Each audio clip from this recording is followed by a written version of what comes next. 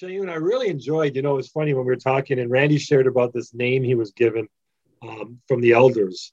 Mhm. Thrower of Light, I think it was. Thrower of Light. Like, Yes. what a beautiful name. And then you shared your name. Could you share it again, like for our listeners? Yes, my name is Oluwaseun, which means thank God for what he has done. Like the power of names. And for me, I told the listeners in Latin, my name means farmer. So it's Mhm, not as mhm. beautiful as yours, but why is it these names so important? Like they actually have a meaning behind your name for Yeah. your culture. Yes. I will say though, like even if you say your name is farmer and stuff and you don't see that as beautiful, there is a beauty in it in the way that it kind of tells you where you come from. Like you can trace it back to maybe someone in my family was a farmer. So I think that's really nice. Thank you. You're so nice. You make me feel better. Well, someone did tell me my name actually means in another language. I don't know what it actually means. We are the people. Mm, So that that's sounds good. better than farmer. Yeah.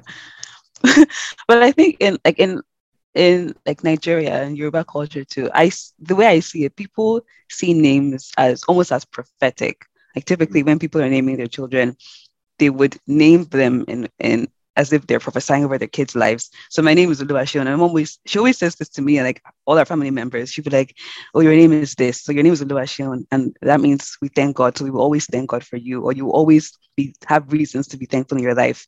And my mom's name is Oluwatoyin, which means God is worthy to be praised. And she'll be like, God is worthy to be praised. So I will always have a reason to praise him in my life. Just she speaks that over us and over herself all the time. And so, yeah, I think that's the power that names have. And I do see there are some instances where we'll see people who have names and their lives somehow match with their names, or like their personalities somehow match with their names. So even me, my family is part Yoruba and part Delta, which is like Southern Nigeria. And so I have a Delta name, which is Omaumi. And that means like I love children. It's the most random thing, or like I like this child. But then my sisters would be like, "Oh, that's so you because you really love kids." And I'm like, "Oh yeah."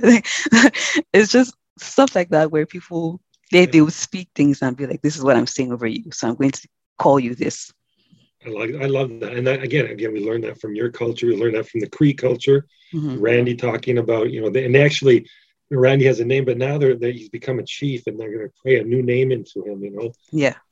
I know for my children, when they were born, both my wife and I said, we want to give them a positive quality as part of their name, something that we really believe that we want them to live up to. Hmm. So my son is Colin Jr. McClure. That's my grandfather's name, but it's Colin Jr. McClure Truth Mm. McCartney.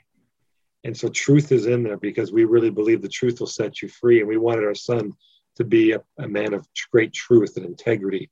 And he is. He's grown up to be Hmm. that way. It's incredible. Like it is a prophecy, right? Yeah. And then my daughters, Victoria, Judith, Lily, Love McCartney. And then again, so you get your family members in there. Lily is my mother. Victoria is my grandmother. But then there's the word love. Hmm. And we really wanted our daughter to be a person of great love. And she is, you Hmm. know. So, and we do say that to them. Remember your name, your truth. You remember while they were growing up, or remember your name, Victoria. It's love.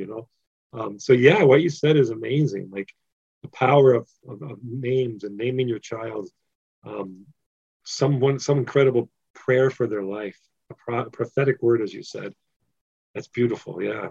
Yeah. And I think that's something that other cultures seem to have, like languages will have meaning and words will have meaning, and phrases, they hold so much weight, and our words hold so much weight to us. And I know like Randy was saying that as well. So even he was saying like translating into English is it loses the meaning, it loses some of its Yes. power Yeah. almost.